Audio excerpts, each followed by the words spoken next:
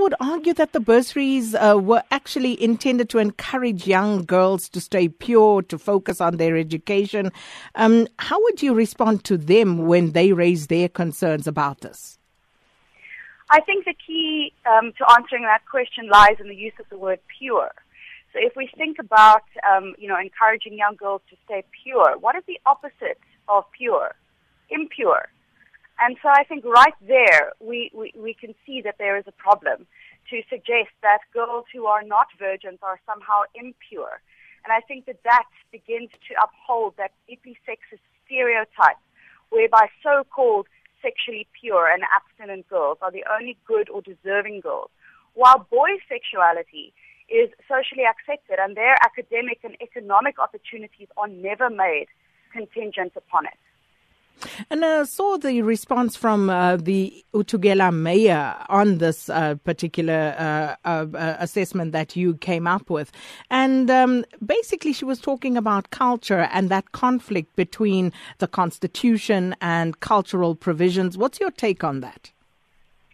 So we actually do not think that this is a cultural issue at all. And I want to be very clear that virginity testing as a cultural practice is absolutely permitted in terms of our law. It is regulated under the Children's Act.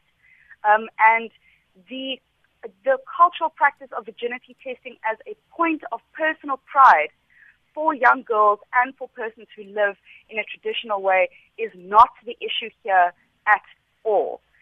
I believe that the CGE would have come to the exact same conclusions in their report, regardless of how the virginity was being ascertained, whether it was through cultural and traditional means or whether it was taking place in a hospital in a sort of a Western context, would not have made a difference.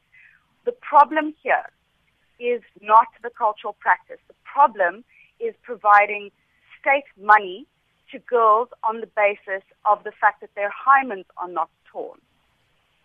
Now, provided we agree that the Utugela municipality was well-intentioned in coming up with this scheme, how would you advise them to perhaps better structure it?